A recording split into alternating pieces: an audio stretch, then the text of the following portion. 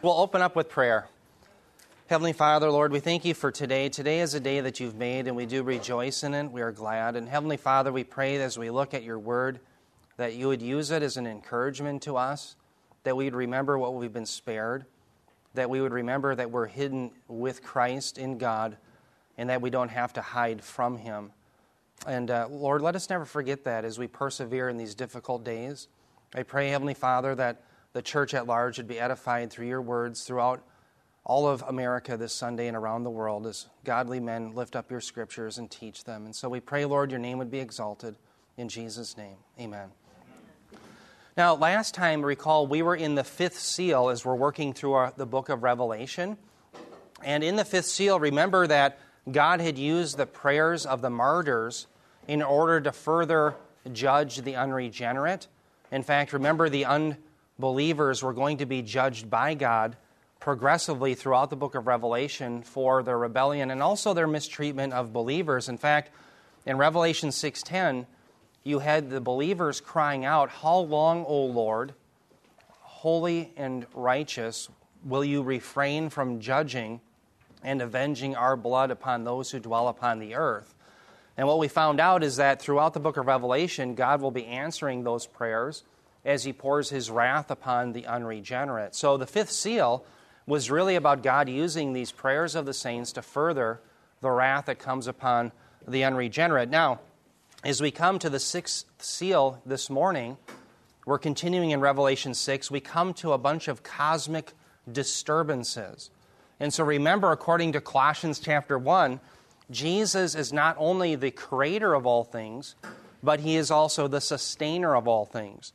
And here he is going to sovereignly take the creation and use it as a tool in which he judges his enemies, those who have rebelled against him. And so that's what we're going to be looking at here this morning, and that's where we open up here in the first couple of verses. Revelation, we'll look at chapter 6, verses 12 through 14. John begins, he says, "I looked when he broke the sixth seal, and there was a great earthquake. And the sun became black as sackcloth made of hair, and the whole moon became like blood. And the stars of the sky fell to the earth, as a fig tree casts its unripe figs when shaken by a great wind.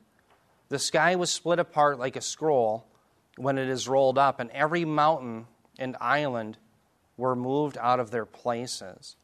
Wow. Again, what you have is the unraveling of the created order that God has made. Think of it this way. God, as the supreme creator, who created all of these things in Genesis 1 through 2, is now, in a sense, reversing the created order, in a sense like he's shaking the cage of his enemies. Now, we're going to see further cosmic disturbances throughout the book of Revelation, but this is the first one that we see thus far. One of the questions we have to wrestle with in this text is how literally do we take these cosmic disturbances? Do we take them literally or figuratively?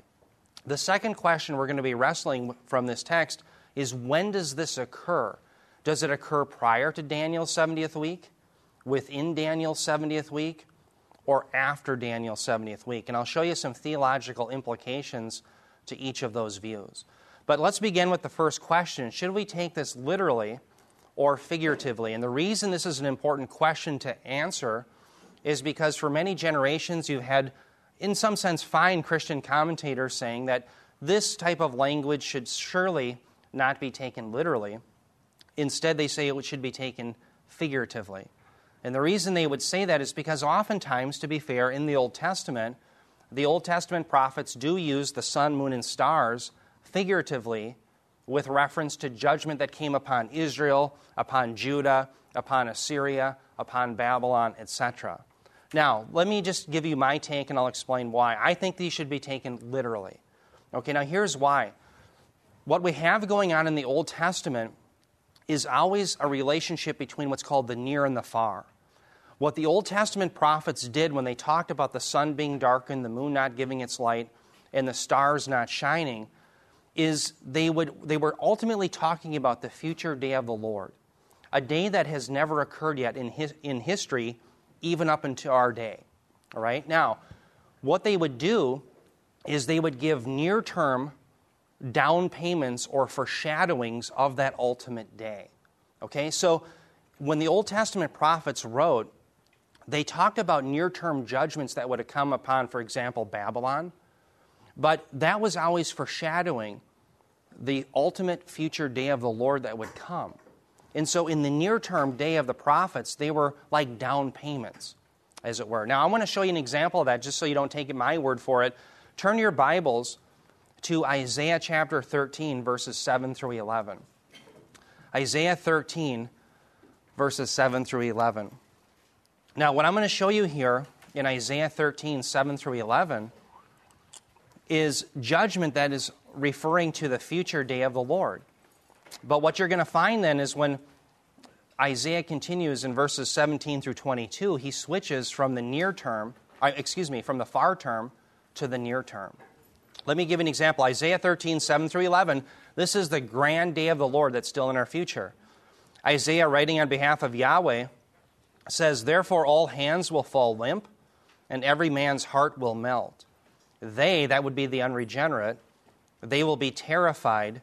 Pains and anguish will take hold of them." Now let's stop there for just a moment in verse 8. Does everyone see in verse 8 where it says terrified? And you see also the terms pains and anguish? Well, right in there in the Septuagint, in the Greek translation of the Old Testament, you have the term odin. Remember? And that was associated as a technical term with the pains, the labor pains, that come within the day of the Lord. The reason I cite that is, remember, Paul used that in 1 Thessalonians 5. He talked about the day of the Lord comes like labor pains. Jesus used it in his all of it discourse. Right? It comes like a thief in the night while they're saying peace and safety. Sudden destruction comes upon them like labor pains upon a woman.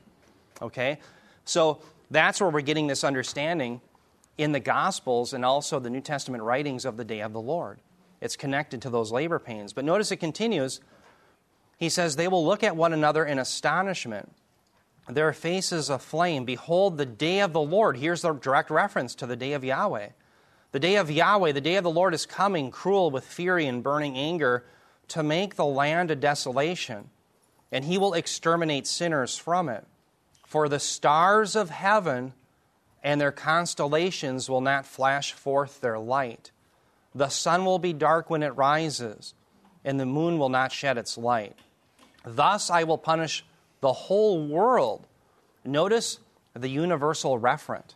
And I think that that's an accurate referent there in the NASB. It's the whole world he's going to judge. He says, "For its evil, and I'll judge the wicked for their iniquity.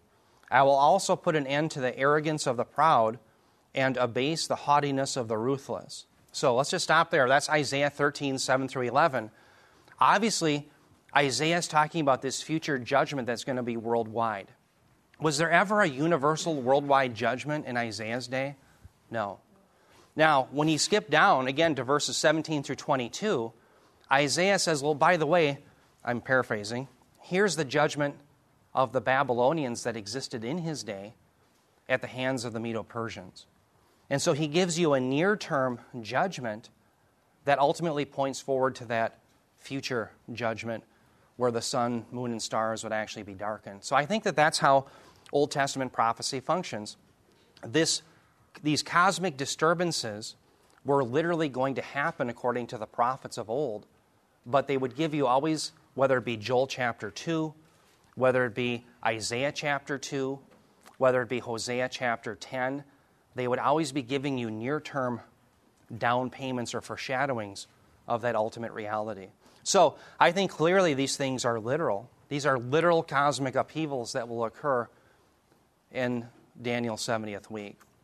Now, I just kind of spilled the beans. We'll be wrestling with when it happens, but I'll just tell you it happens within the 70th week. Yeah.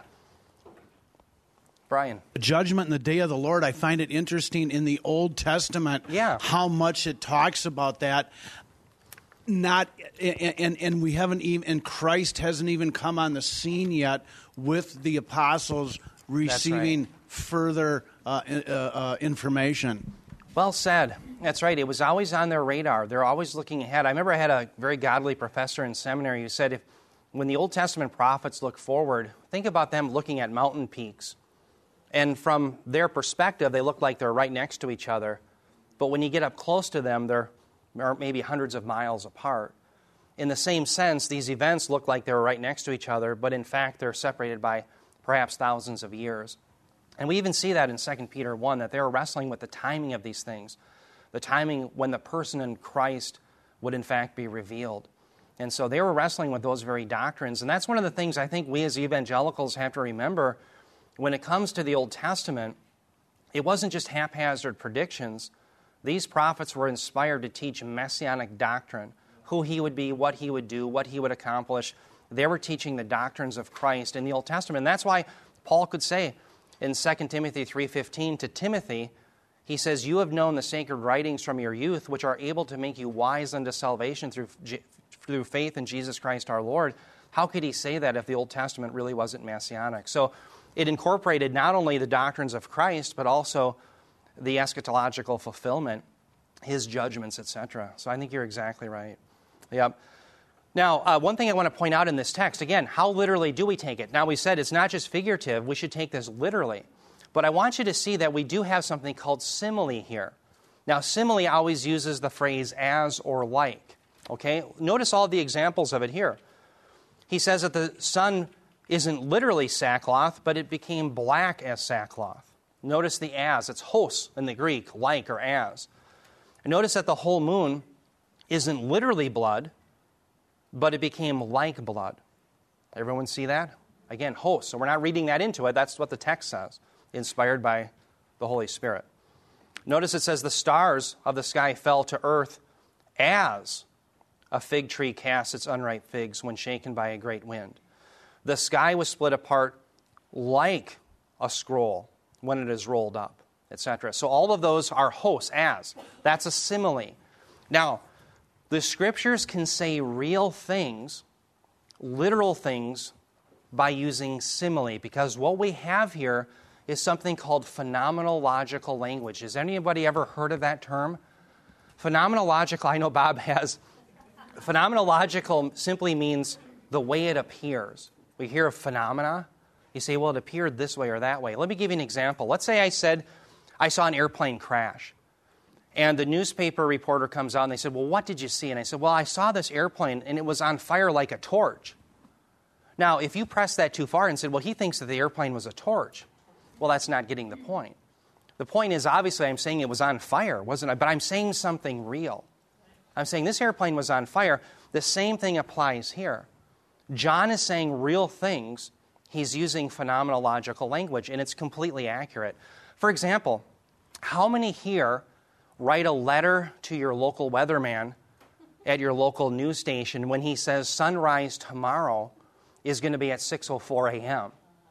Do you say, well, come on, what are you, a geocentrist? Do you think actually that the sun rotates around the earth? No. Obviously, our weatherman knows his astronomy. He knows that the earth is rotating. He's simply using phenomenological language. So the Bible does the same thing. But it's saying real things. The cosmos is going to be shaken by Jesus Christ, who is, again, both the creator and the sustainer of all things. And he's going to be using the cosmos for a tool of his vengeance here. Okay, so I think we have to take this very literally. Now, to go beyond that, I'm not going to get into the physics and metaphysics of what's going on. The one thing I'll say in verse 13, notice it talks about the stars of the sky fell to the earth. I think we should understand that as comets, because the same term in Greek can be used interchangeably for both comets and stars. Obviously, if a star fell to the earth, you would have a devastated earth. Okay, and so realize that the stars, they appear to be stars, but the term can be used interchangeably for comets. So if I were writing my own version, it would say, and the comets of the sky fell to the earth. Okay, and we know that because when we get to the fourth trumpet judgment, we have a third of the stars don't shine their light. Well, how can they not shine forth their light if they fell to the earth? That sort of idea. So we know that that term can be used interchangeably. Now, let's come to the next question. It's very important we ask, when do these cosmic disturbances occur? And the reason this is important is notice here in Joel chapter 2, and I by the way, this is a very important text related to Pentecost. Someday we'll unpack that whole thing as it's related to Pentecost, but for the sake of time, let me just read the relevant text for our purposes. Joel chapter 2, verses 30 through 32, Joel wrote this about 800 years prior to Christ. He said, I will display wonders in the sky and on the earth, blood, fire, and columns of smoke. The sun will be turned into darkness and the moon into blood before the great and awesome day of the Lord comes. And it will come about that whoever calls on the name of the Lord will be delivered. For on Mount Zion and in Jerusalem there will be those who escape, as the Lord has said, even among the survivors whom the Lord calls. Now again, this is appropriated by Peter at Pentecost. But for our purposes, what we're concerned with is, notice in verse 31, this highlighted red portion, it talks about the same phenomena that John sees at the sixth seal.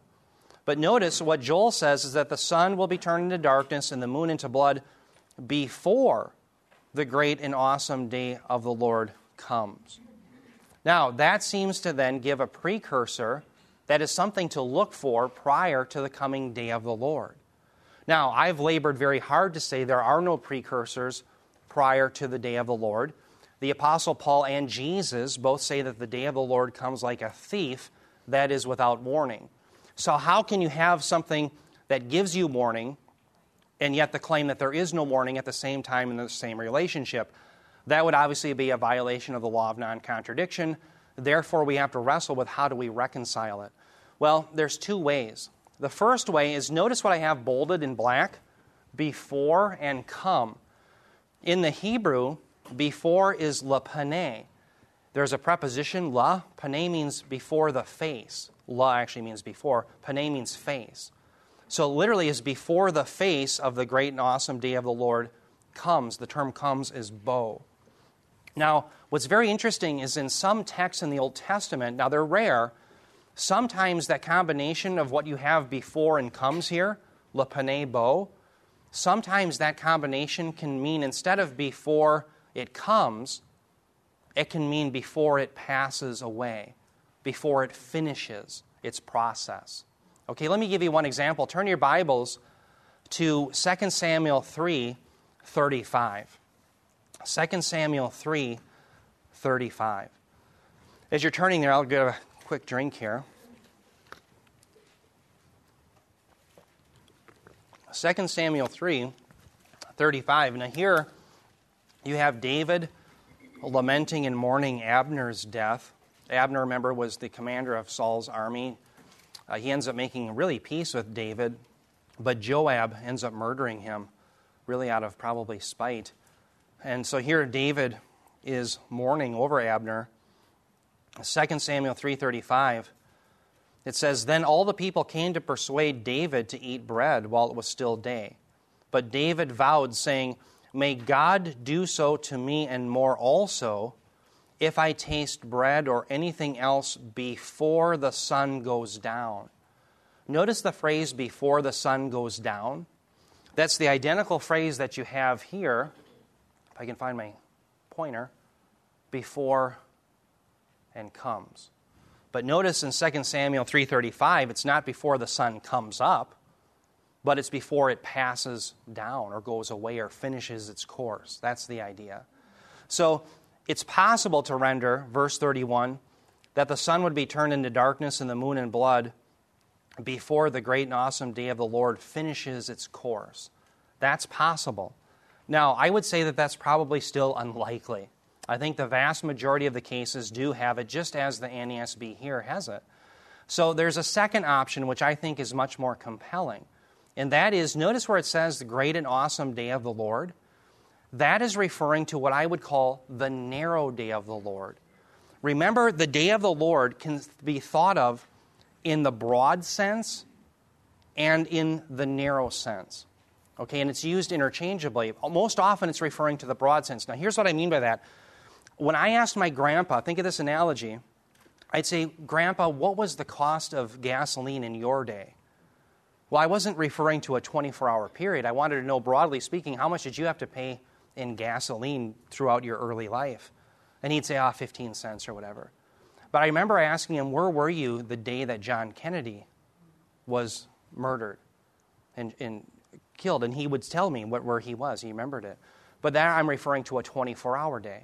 Okay, so we use day sometimes referring to a broad period of time, and sometimes we're referring to just a 24-hour period. The Bible does the same thing. What's very interesting is that phrase, great and awesome, is used only one other time in the entire Bible. It's used in Malachi 4:5. And I think what's being referred to here is the very narrow day, the 24-hour period, which is unique unto history because it is the very day that the Messiah comes and sets his feet at the Mount of Olives and fights for Israel as a warrior does in the day of battle. Now, how can I assert that? Because of the context of Joel itself. Turn your Bibles to Joel chapter 3. I want you to see what's directly connected to this prophecy. I want you to see that this is connected to that unique 24-hour period in which the Messiah returns and fights against his enemies.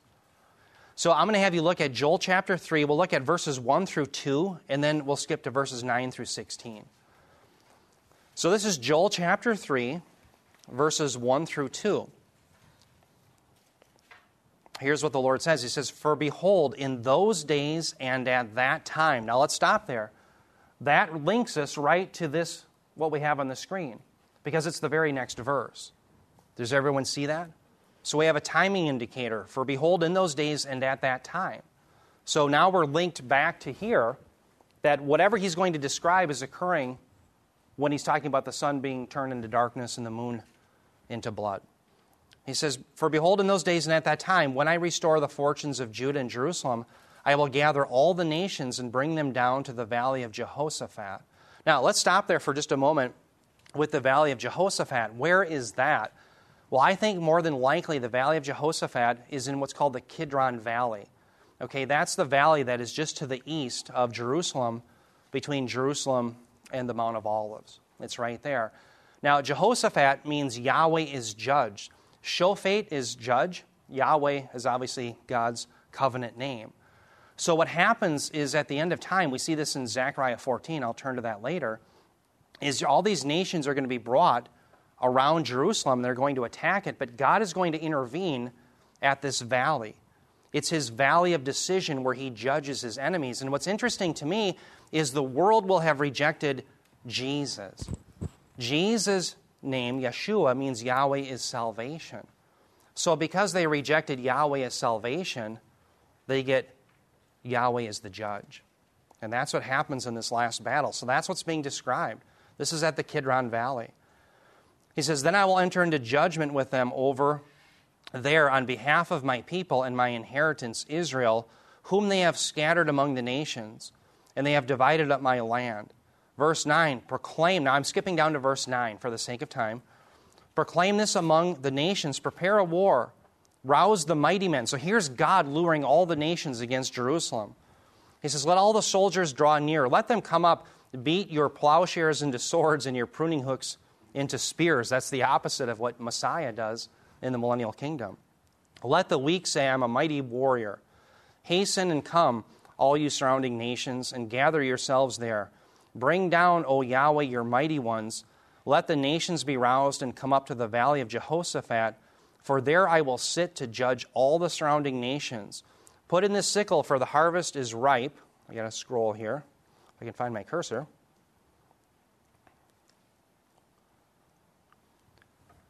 "I will sit to judge all the surrounding nations. Put in the sickle, for the harvest is ripe. Come, tread, for the winepress is full. The vats overflow, for their wickedness is great." Now listen to this, verse 14. "Multitudes, multitudes in the valley of decision, for the day of the Lord is near in the valley of decision." Now let me stop there. When it says the day of the Lord is near, it doesn't mean that it's not present. It doesn't mean like, well, it's just at hand. It means it's imminent with them. It's upon them. That's the imagery that it's like if your dad is with you at the ball game. It's with them. The day of the Lord is upon them. That's the idea there. Now he continues, he says, "The sun and moon grow dark, and the stars lose their brightness. The Lord roars from Zion and utters his voice from Jerusalem, and the heavens and the earth tremble," just like the earthquake that we read about. "But the Lord is a refuge for his people and a stronghold to the sons of Israel." So again, I think what's being described there is that unique 24-hour day where the Messiah returns. Okay, and so that's what Joel is referring to here in Joel chapter 2, verses 30 through 32. Yeah, Bob?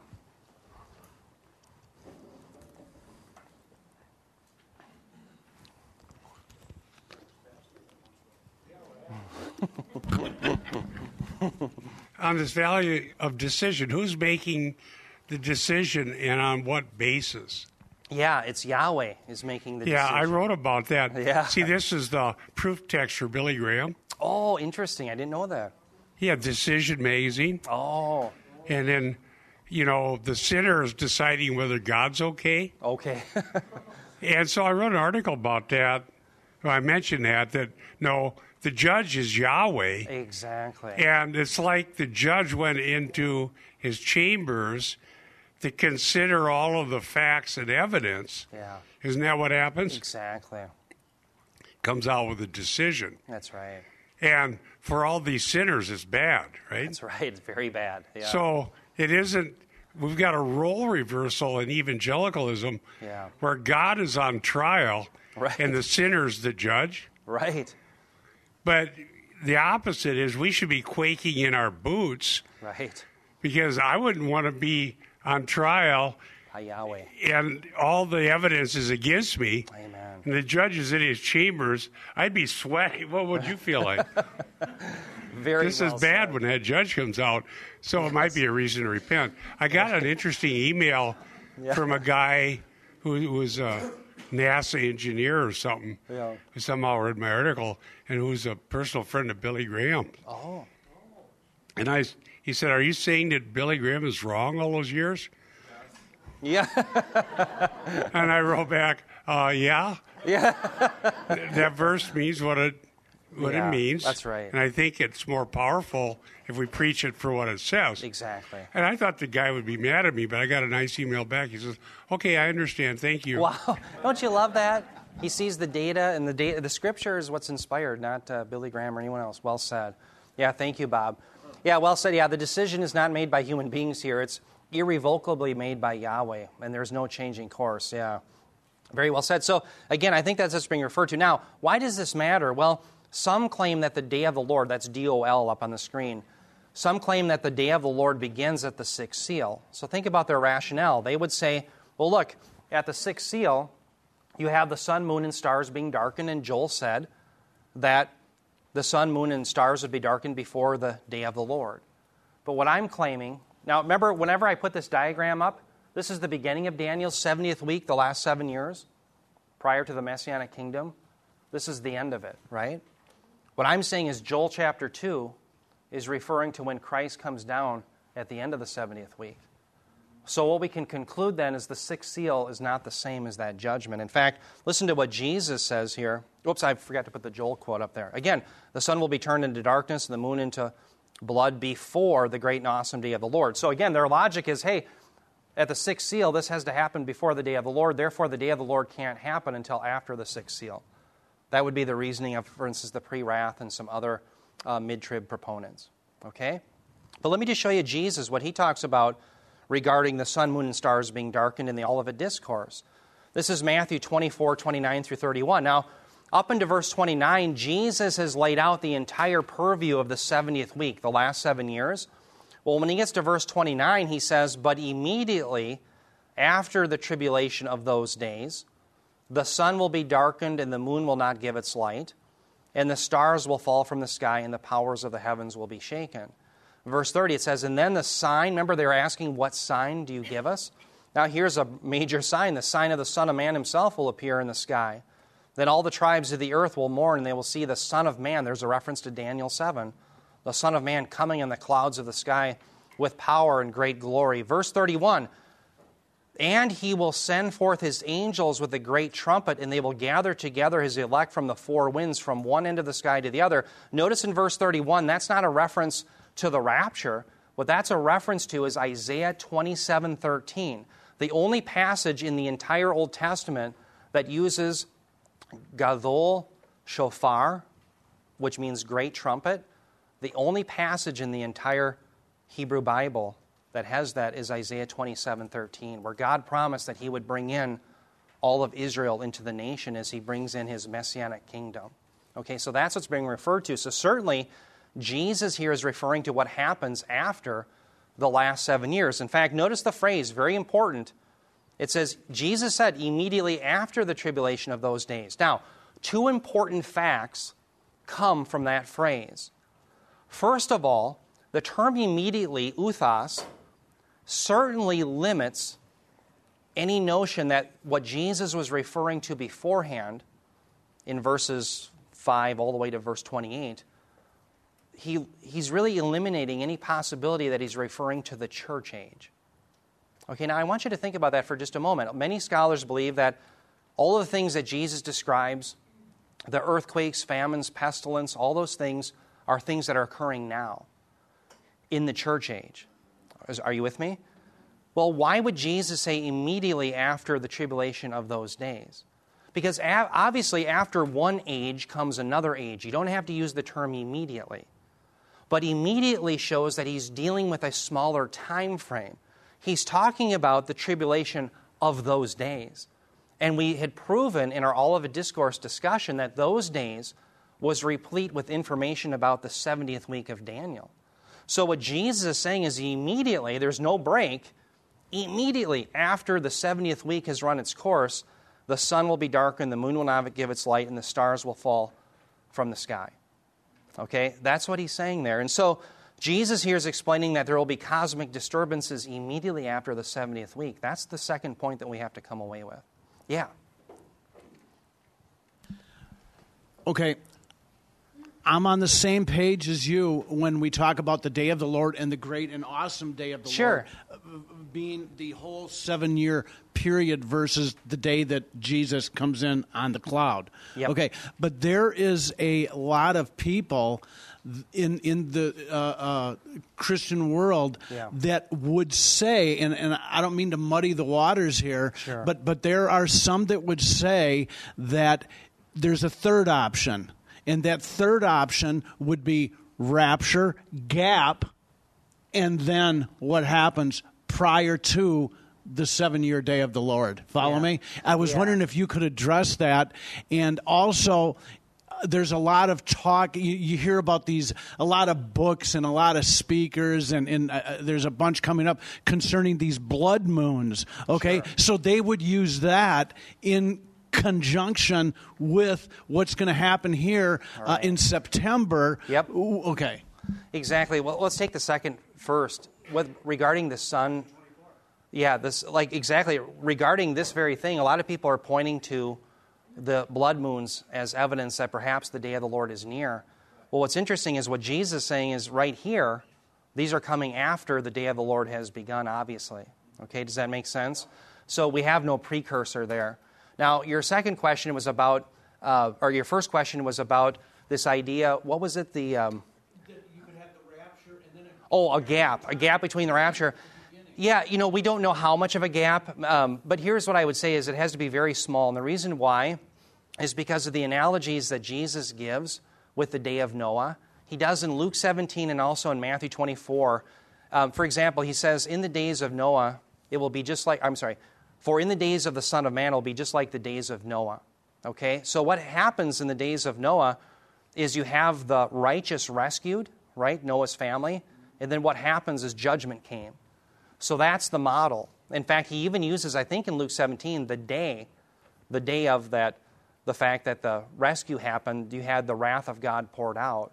So in both instances, in Matthew 24 and in Luke 17, when Jesus talks about this coming rescue of the righteous, Noah's family, Lot's family, the wrath happens immediately after that. So I wouldn't see much of a break between the rapture. The rapture is really the institution of God's wrath because the people are rescued. Remember Revelation 3:10? Because you've been faithful to keep my word, I'll keep you from the hour of trial that comes upon the whole world to test those who dwell upon the earth. I don't see much of a gap there. So I just don't see much merit in that. In fact, I think I'll clear up some things for you here regarding the timing of this. And I want to show you in detail that there's a lot of different cosmic disturbances that occur within the 70th week. It's not just at the sixth seal. So again, we have certainly the sixth seal that we just read about, the sun, moon, and stars, and you have this great earthquake. But notice you also have another great cosmic disturbance at the fourth trumpet. Now that's sometime within Daniel's 70th week as well. In fact, turn your Bibles to Revelation chapter 8, verse 12. This is the fourth trumpet, and you're going to see another cosmic disturbance. So the sixth seal is not the end of these. Revelation 8:12. It says, the fourth angel sounded, so here's the fourth trumpet judgment, and a third of the sun, and a third of the moon, and a third of the stars were struck, so that a third of them would be darkened, and the day would not shine for a third of it, and the night in the same way. So again, you have a cosmic disturbance that comes later within Daniel's 70th week. And then when you come to the fifth trumpet, you have another one. Notice Revelation 9, verses 1 through 2. It says, then the fifth angel sounded, and I saw a star from heaven which had fallen to the earth. And now this more than likely isn't the cosmic event here, because the star is more than likely an angel. But notice it says, and the key of the bottomless pit was given to him. He opened the bottomless pit, and smoke went up out of the pit like the smoke of a great furnace, and the sun and the air were darkened by the smoke of the pit. So again, the sun is obscured. Now that's just by smoke, but again, it appears that the sun, think about it, that's a lot of smoke. If people around the world are saying the sun is darkened, that's a pretty significant cosmic event. You know, if I light a fire in my backyard, do you think the sun, people in Africa are going to say, what happened to the sun? If Eric must have his barbecue going, all right? No, this is significant so that the whole world sees it. So that's, again, a cosmic event, I would say. Now, you see another one in Revelation 16, verses 8 through 9. This is at the fourth bowl. Now, remember, when you're done with the bowls, the wrath of God continues really all the way through the millennium. And then the saved, or I should say up into the millennium, and then you have salvation, right? So the seventh bowl opens up indefinitely. Well, the fourth bowl, this is Revelation 16, 8 through 9. It says, the fourth angel poured out his bowl upon the sun, and it was given to it to scorch men with fire. Men were scorched with fierce heat, and they blasphemed the name of God, who has the power over these plagues, and they did not repent so as to give him glory. Okay? Now, what we have, very interestingly enough, is Jesus said in Matthew 24, 29, after the tribulation of those days, the sun will be darkened. Well, that occurs at the very end of Daniel's 70th week. Does everyone see that? And so we have many different cosmic disturbances, not just one. Okay? So clearly, what we have to understand is the sixth seal, according to Joel chapter 2, yes, it happens before the great and terrible day of the Lord, or great and awesome. That's the 24-hour period before Christ comes. But it does not come before the broad day of the Lord, which begins at the inception of Daniel's 70th week. Okay? Now, let me give you one more text that ties in the Joel 2, verses 30 through 31, that the sun, moon, and stars would happen before the great and terrible day of the Lord, which is that 24-hour period where Christ returns. Turn to Zechariah 14. I want you to see the timing of this. Zechariah 14, we'll look at verses 3 through 4, and then also verse 6.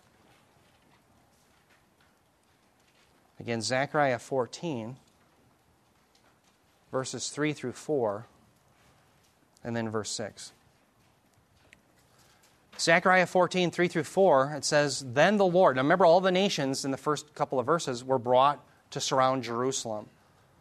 And then he says, then the Lord will go forth and fight against those nations as when he fights on a day of battle. So let me stop there. That's the identical thing that was described in Joel chapter 3. All the nations surround Jerusalem, and then there's this battle. So we now have the same time period. Notice he says, in that day, verse 4, his feet will stand on the Mount of Olives, which is in front of Jerusalem on the east. Now let's stop there. When we look at Acts chapter 1, remember Jesus ascends? Where does he ascend from? The Mount of Olives, doesn't he? And remember, the disciples are looking skyward, and the angel says, men of Galilee, why are you gazing skyward? This same Jesus is coming back in like manner. So where is he going to set his feet? On the Mount of Olives. So Jesus is Yahweh, and he's the one who's going to set his feet on the Mount of Olives on this unique day. So it says it's in front of Jerusalem on the east, and the Mount of Olives will be split in its middle from east to west by a very large valley, so that half of the mountain will move toward the north and the other half toward the south. Now skip to verse 6. Notice what it says in verse 6.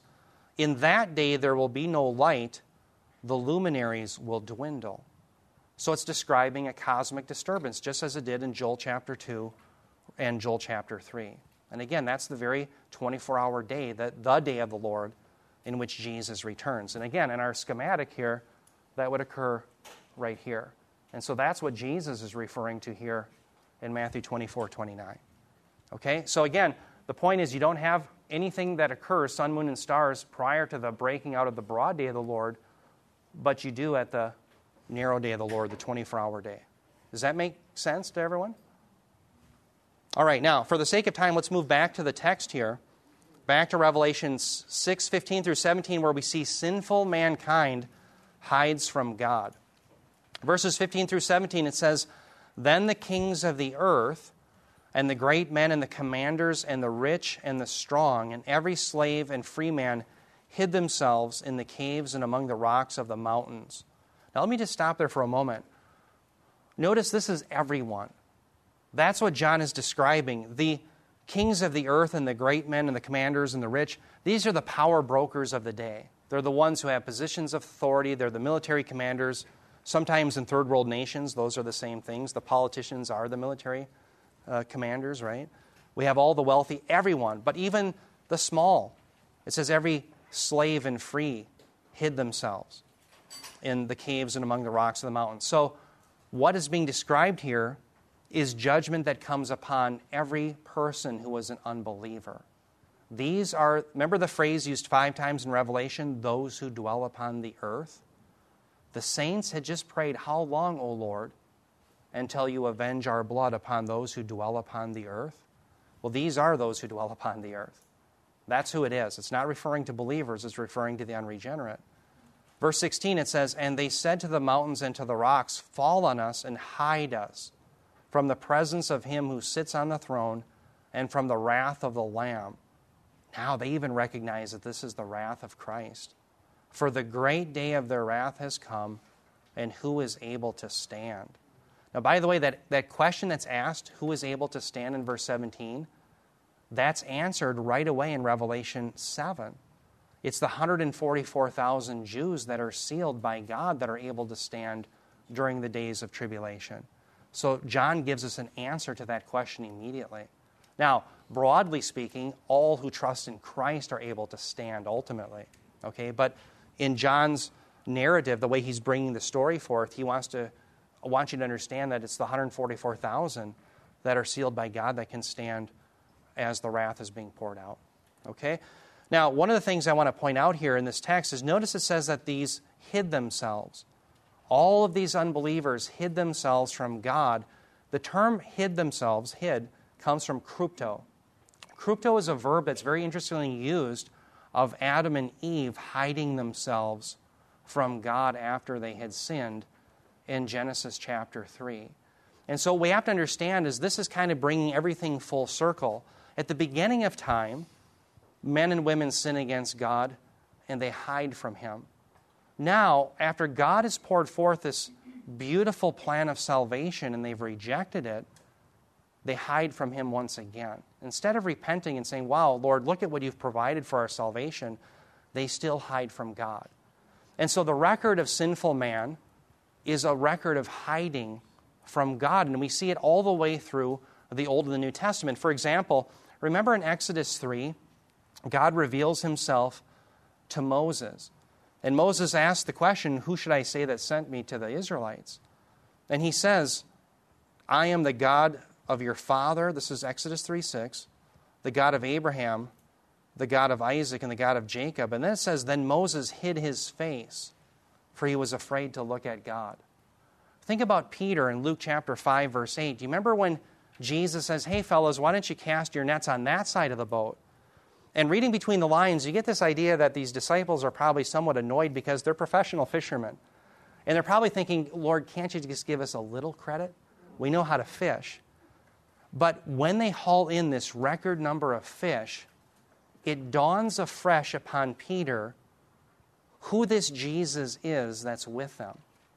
And in Luke 5:8, he says, "Depart from me, for I'm a sinful man." He doesn't want to be in the presence of Jesus. He wants to hide. That's the way it is with sinful mankind. They want to hide from God. The alternative to hiding from God, and by the way, it doesn't work out. You can't hide from Him ultimately. You'll see that as this progresses, it doesn't work out so hot. The only remedy to hiding from God, and He'll find you, is to be hidden with Christ. To be hidden. And by the way, that's what Bob was teaching us back in Colossians 3:3. Let me just cite that passage for you. Colossians 3:3.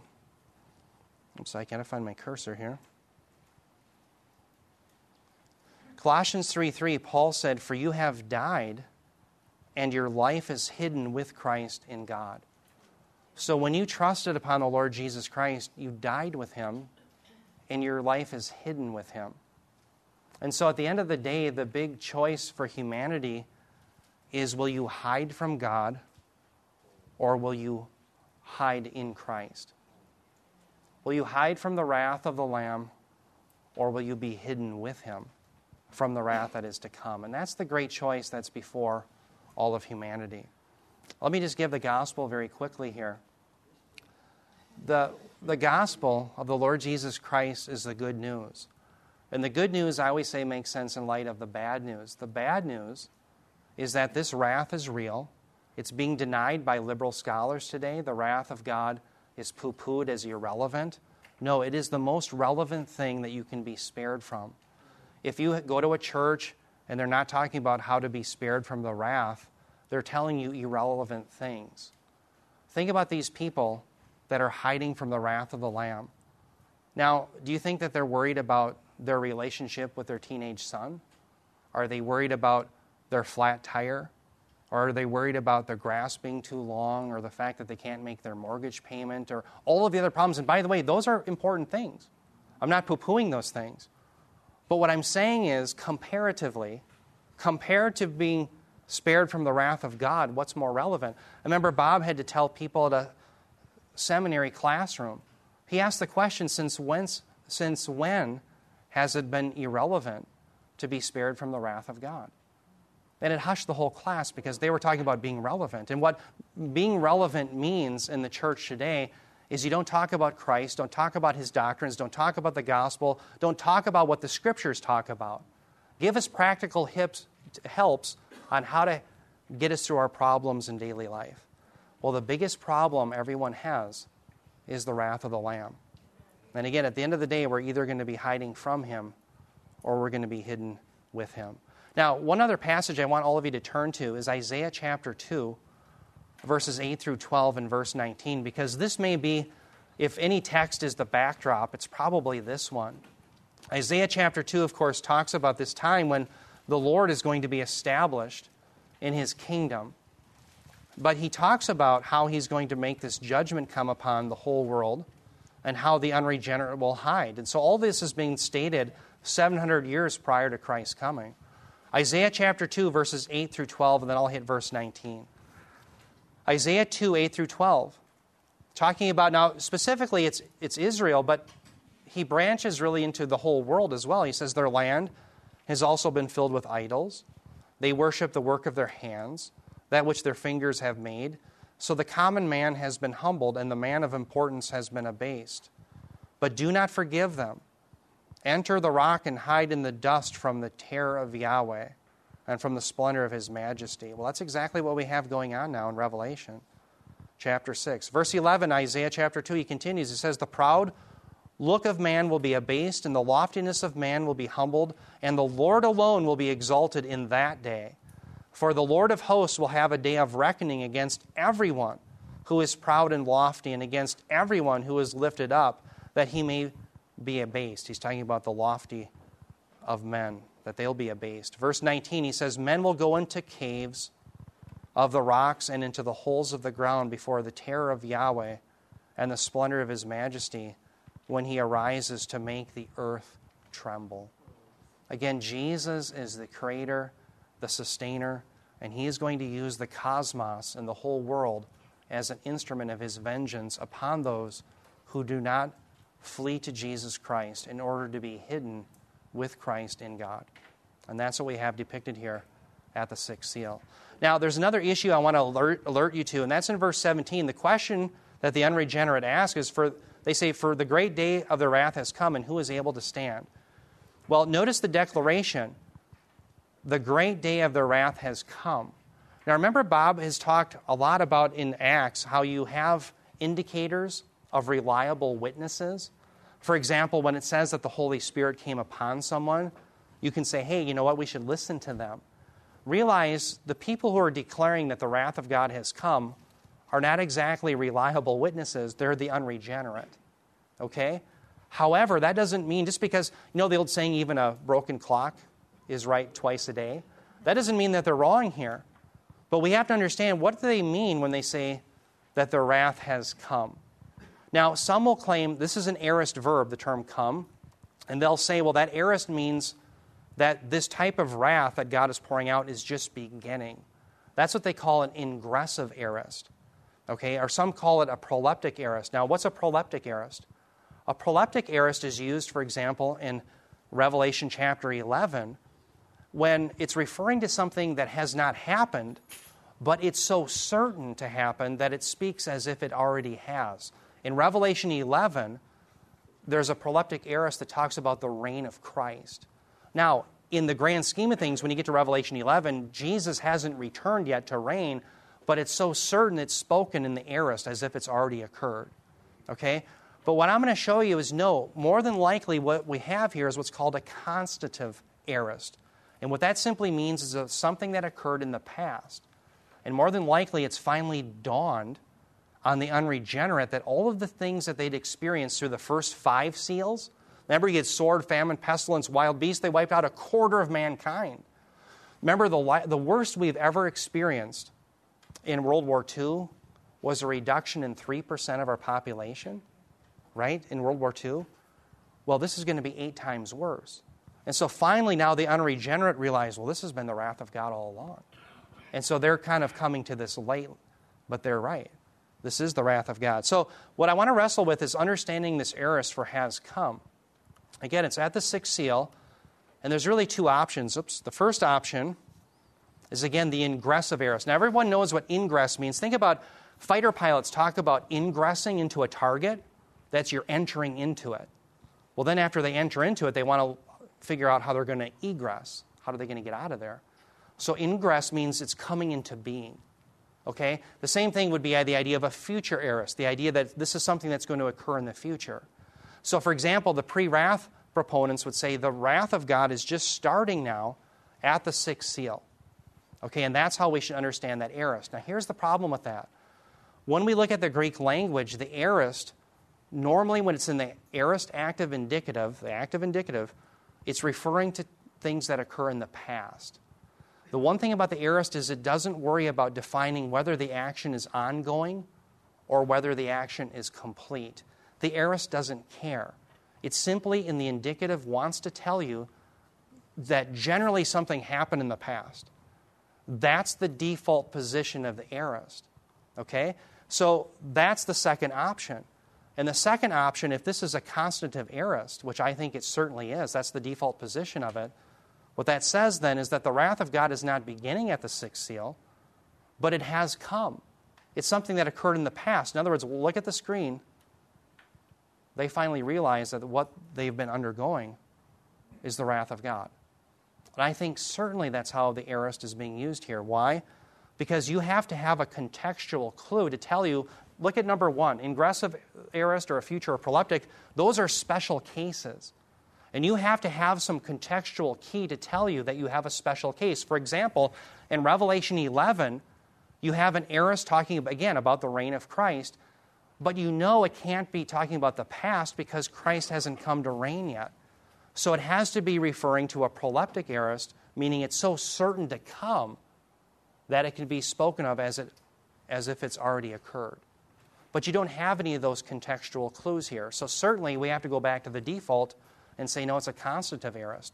In fact, listen to what Robert Thomas says about this. He says, some contextual feature, this is Robert Thomas in his excellent commentary on the book of Revelation, some contextual feature must be present to indicate clearly these exceptional usages. That would be the exceptional usages up in number 1.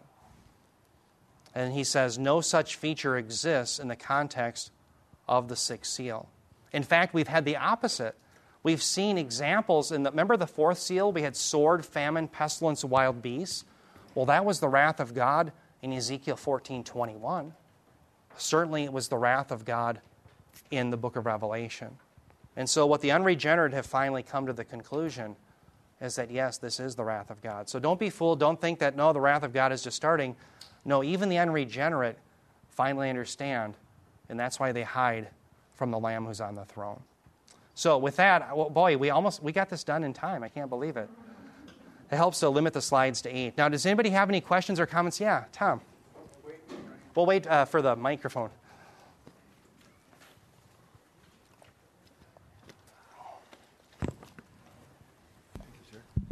Where does Romans 1 fit into this as far as the wrath? Because I really think that that's what's going on in the U.S. today. Just God has given over to all of that, and with our just allowing our leaders within this country to, have it come to pass. So where does it fit in? Yeah, excellent question. You're thinking of Romans 1:18, where it says that the wrath of God is being revealed from heaven against all unrighteousness and ungodliness of men who suppress the truth and unrighteousness.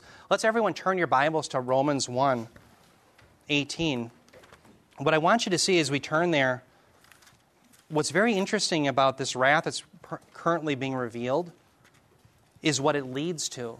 When you read the rest of Romans 1, it leads to hardening. Let me show you. Romans 1:18. For the wrath of God is revealed from heaven against all ungodliness and unrighteousness of men, who by their unrighteousness suppress the truth. Verse 19, he says, for what can be known about God is plain to them, because God has shown it to them. Now, what's interesting, he goes into verse 20, he says, for his invisible attributes, namely his eternal power and divine nature, have been clearly perceived ever since the creation of the world in the things that have been made, so they are all without excuse.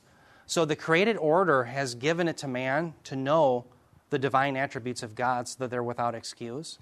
So that's the first thing we have to conclude in Romans 1:20 is that there's not a single, no one can say, well, there's an innocent aborigine who never heard the gospel. Well, it's true he never heard the gospel, but he didn't respond to the light that he was given through creation, and therefore he's guilty even in that. So, but notice it keeps going on. Like, for instance, in verse 24, now this is directly related to the wrath that's being poured out in verse 18. Therefore, God gave them up in the lusts of their hearts to impurity, to the dishonoring of their bodies among themselves, because they exchanged the truth about God for a lie, and worshipped and served the creature rather than the Creator, who's blessed forever. Amen. So the wrath that's being poured out currently results in a hardened heart. A hardened heart that instead of worshiping the Creator, it worships the creation. Now, what's very interesting is that hardening is a form of God's wrath because it prepares us for the eschatological day of wrath. In fact, turn ahead to Romans chapter 2. Romans chapter 2, he starts to talk about this future wrath that's going to come. Notice in verse 5, he says, but because of your hard heart. Now they have hard heart. That was God's wrath currently. God hardened their hearts because they worshiped and served the creation rather than the Creator. So he hardened their hearts. And he says now in verse 5 of chapter 2, but because of your hard and impenitent heart, you are storing up wrath for yourself on the day of wrath, when God's righteousness judgment will be revealed. So what's interesting is throughout the New Testament, Tom, remember, for instance, John the Baptist says to the Pharisees, he said, who told you, brood of vipers, to flee from the wrath to come? The actual experiencing of God's punishment, where he throws us, for instance, in the lake of fire, or he pours this wrath out in the 70th week of Daniel, the actual experiencing of God's judgment in that sense is always put off into the eschatological day, the beginning of the day of the Lord. But the wrath that you're referring to in Romans 1:18 is God's hardening human hearts so that he gives them the desires of their heart so that they're storing up this wrath for the day of wrath. Bob made an interesting comment once. He said that term storing up literally means storing up with interest. So it's not just that they're, literally stacking up the wrath. They're accruing it with interest. It's exponential.